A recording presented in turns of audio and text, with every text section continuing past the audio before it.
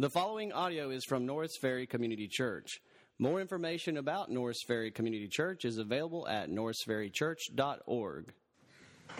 So I wonder if I did a survey, what the results would be if I asked you to kind of rank on a scale of positive or negative connotations. What do you have when you hear about the law? I mean, do you think, man, yeah, it's all about the law, and law is very important, very positive connotations, and you want to take a little structure of mock Ten Commandments and put it in your garden, and you want to fight for the Ten Commandments being in the courthouses because you understand the law is very important. Or maybe you're on the other end of the spectrum and you say, you know what, we're all about grace. You know, we're not under law, we're under grace. And so you really give very little credence to the law, or you're not really even sure what the law is. And so there's a vast difference among believers and their view of the law. We really have a hard time oftentimes thinking about what do we do with the law.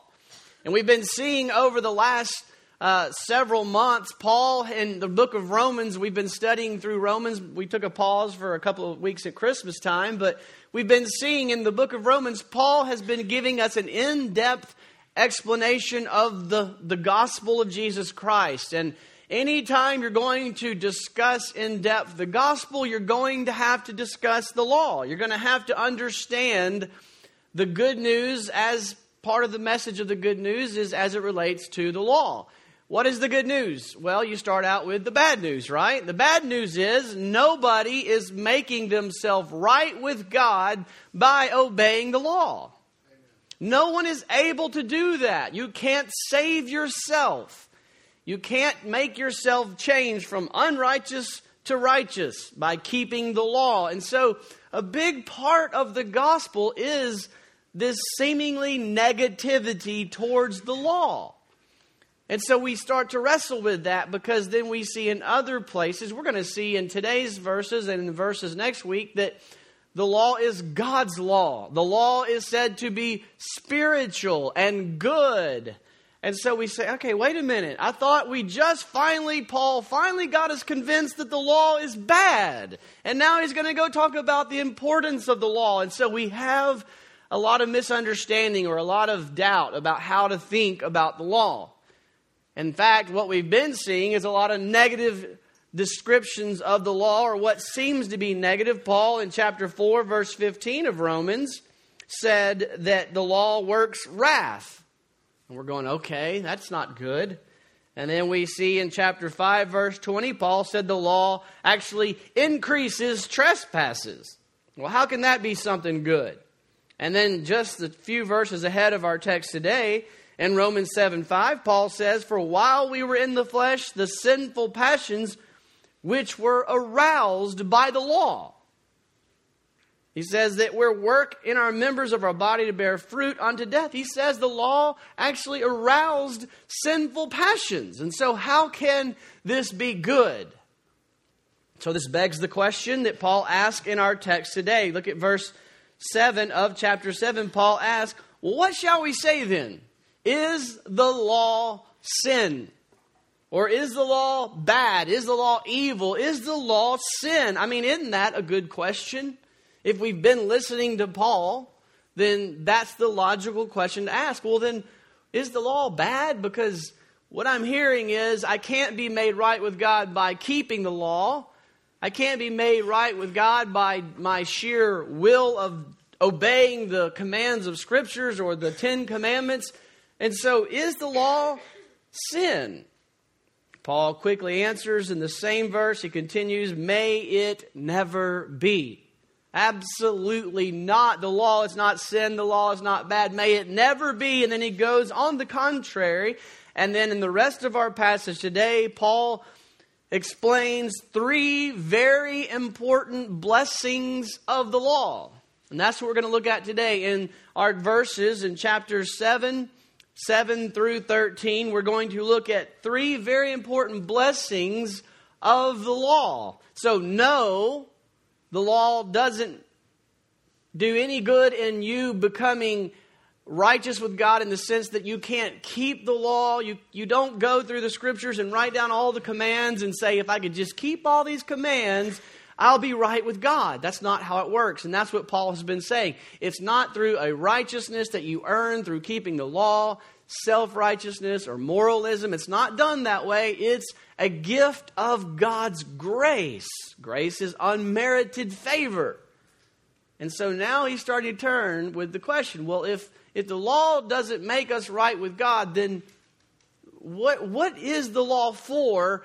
Is it sin? No. On the contrary, we're going to look at three great blessings of the law. So I hope that God will help us today to understand the great blessings of the law, or you could say the commands or the Word of God in our life. And so let's look first of all, in verse 7, he says, the law reveals sin as sin. That's the first thing it does. The law reveals sin as sin. Look at verse 7, the second part. Paul says, I would not have come to know sin except through the law. For I would not have known about coveting if the law had not said, you shall not covet. So at the very basic level, and that's what this passage does. This passage creates a progression that happens when the law meets the sinful human heart.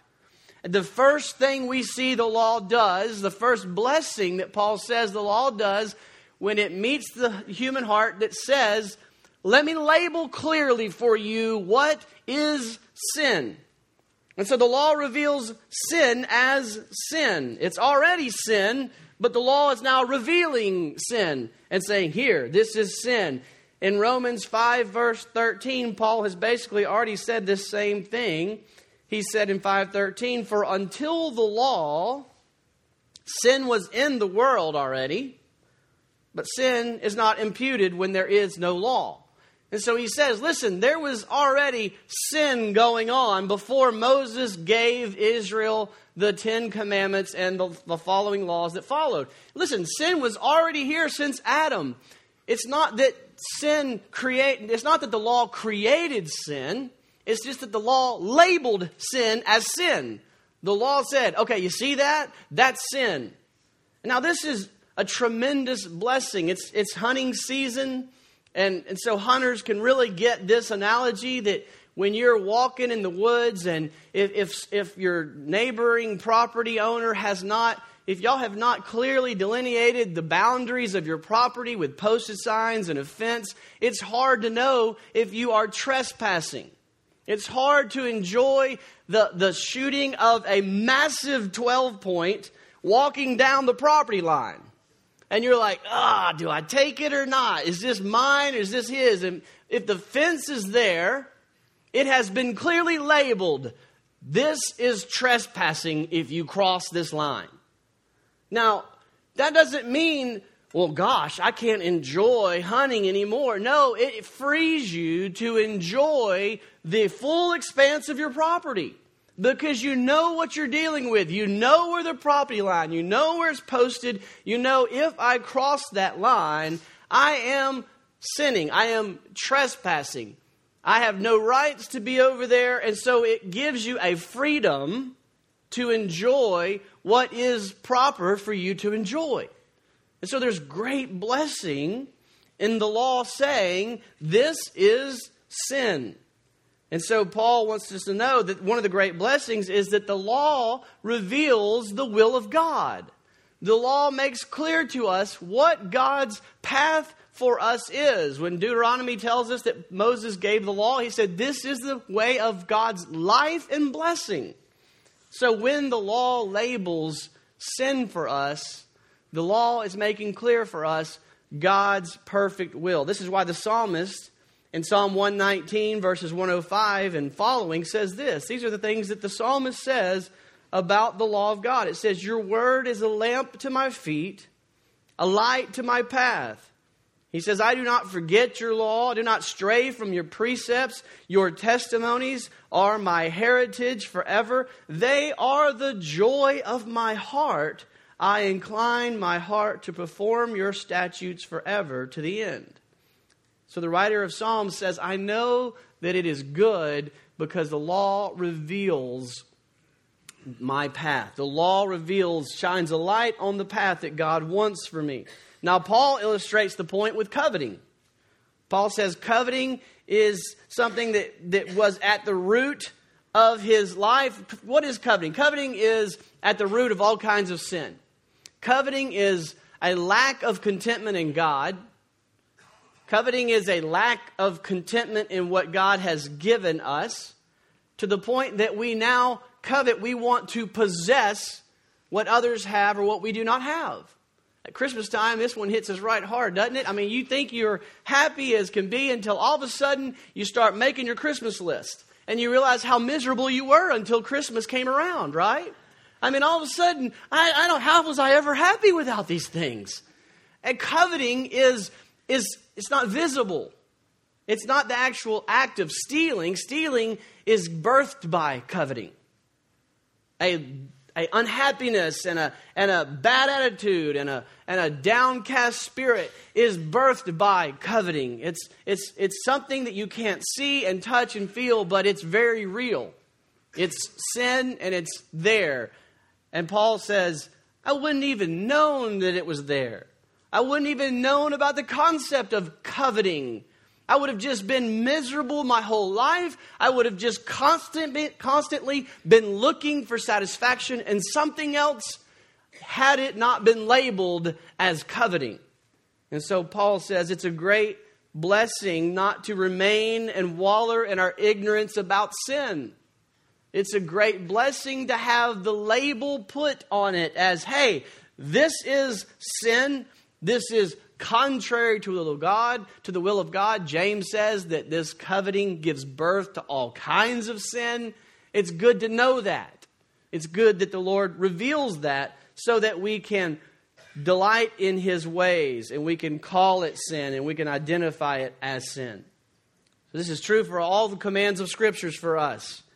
We must not turn the commands of Scriptures into a ladder that we try to climb to make ourselves right with God. When we read about God giving Israel the 10 commands, we don't, first of all, we say, like Paul, we don't take this as a way of making ourselves right with God. But, is it evil? Is it bad? May it never be. On the contrary, these things are great blessings because in them they contain the wisdom of God. It shines a light onto the path for us. It becomes the curbs of God's will for our life so that we can stay out of the ditches. It's a great blessing to know this is sin. I shall not trespass this boundary. So the first thing the law does is reveals sin as sin. The second thing the law does is the law reveals sinfulness within. It reveals sin as sin, and it reveals the sinfulness within us. I get this from verses 8 through 11. Look at what he says in verse 8. Paul explains what happens when the sinful heart meets God's good law. He says that before the law was there was sin in the heart, and it's lying dormant.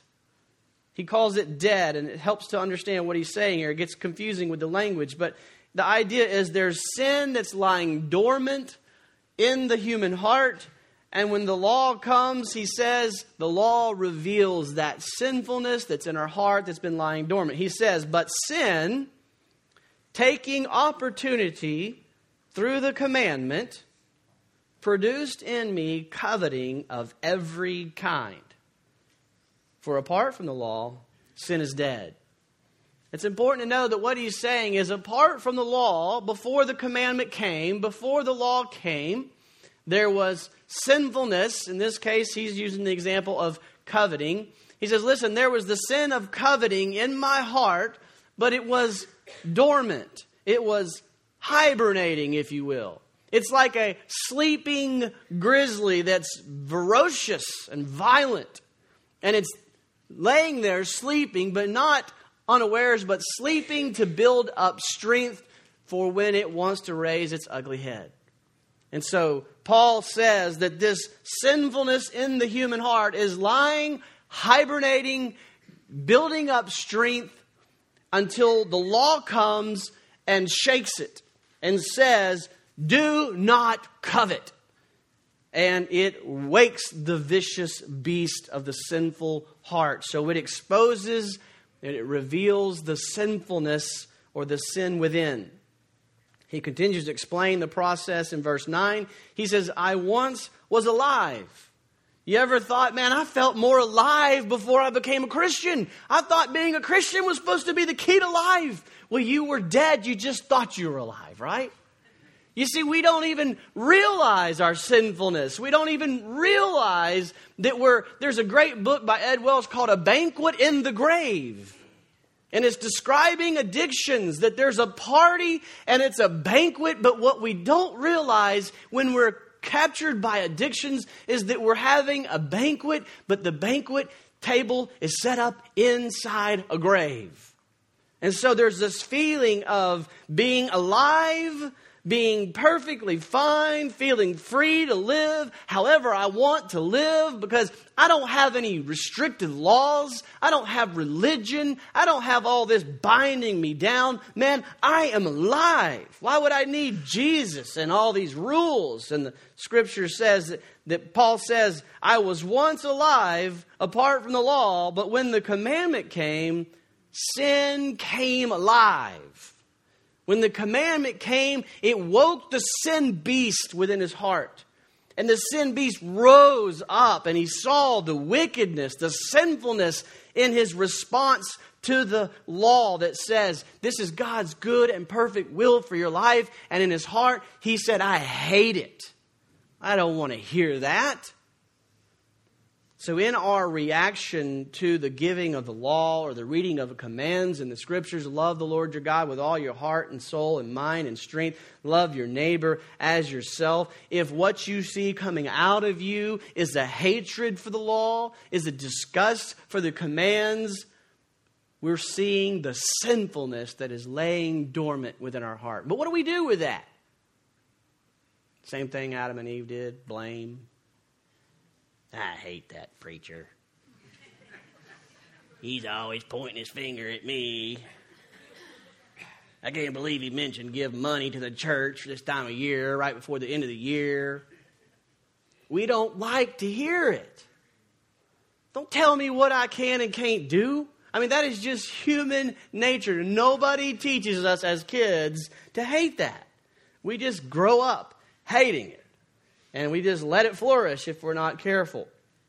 So Paul's language can be a bit confusing, but the main idea here is that the law reveals the sinfulness within a person when you see their reaction to and rebellion against the law.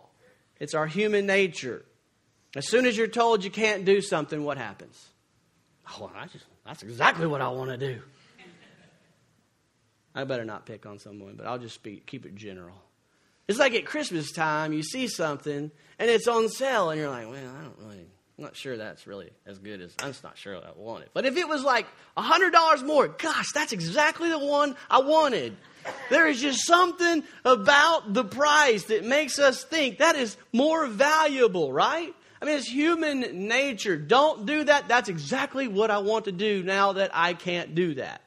And so we see the law reveals what's in our hearts. In verse 10, he goes on and says, and this commandment, which is good and beautiful, which was to result in life. The whole point of it is to give life. But when it doesn't produce life and godliness and blessings, instead it produces this death. It proved to result in death for me. Why is that? Is that because the law is bad? No, it's because it's revealing the sin that's within. And so in verse 11 he says, for sin is taking the opportunity through the commandment, deceived me, and through it killed me. So do you see what Paul's saying? He's saying the law is good. Now, you can't climb a ladder of commands to make yourself right with God, but don't mistakenly think that because of that the law is bad. It's not bad. It's good. It labels sin as sin. It says, here's my will for you, God says. Don't do this. Don't do this. Stay out of these ditches. This is a great will for you. This is my plan for you. And then it says, now, what's your reaction to that law?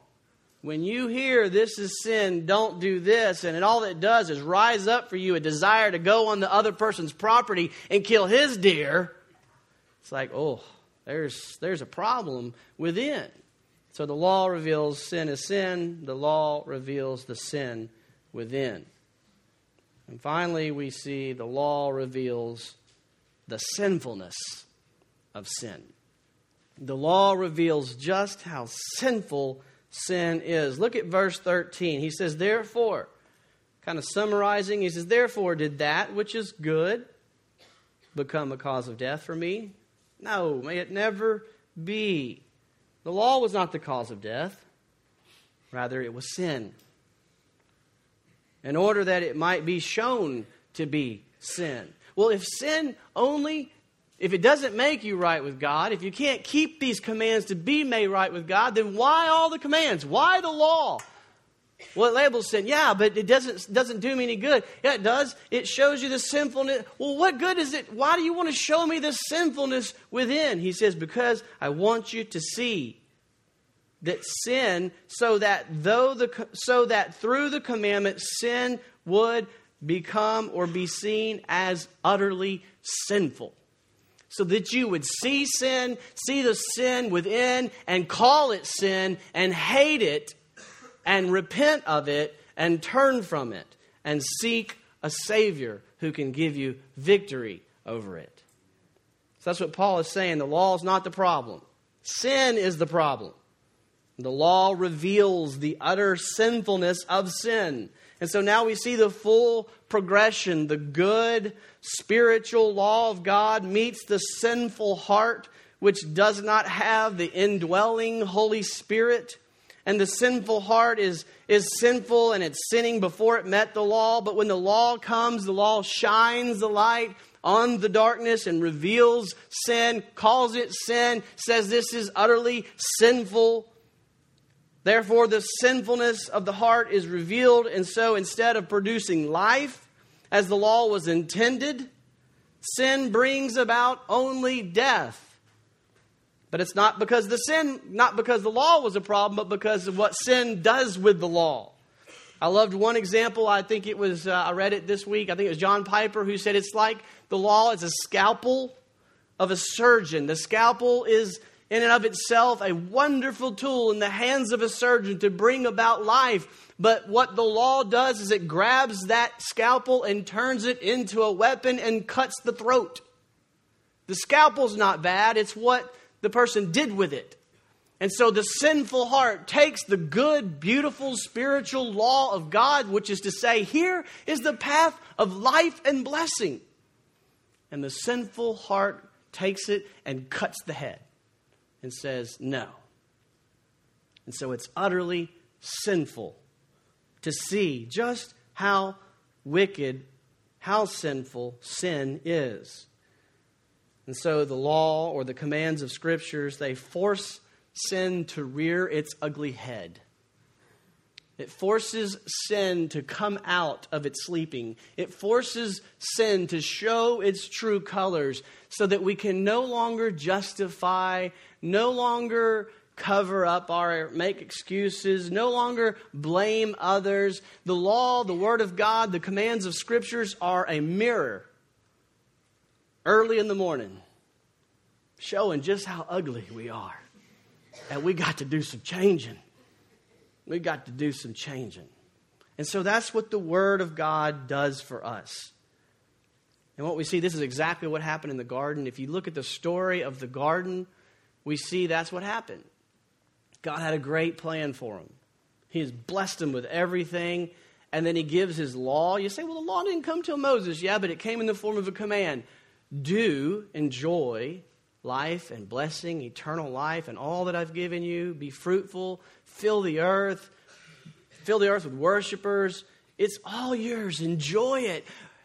Do and don't eat of the tree of the knowledge of good and evil. There's the boundaries. Trust me and obey me. And that's the path of blessing. What'd they do? They sinned.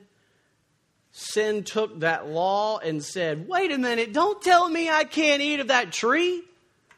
In the form of the serpent, the story of the scriptures tells us, comes up, did God really say that? You think God's really got good in store for you? God's holding out on you because he knows that if you eat that, you will be just like God. And so the heart reveals the sinful desires to come raising its ugly head, and then it takes it and disobeys.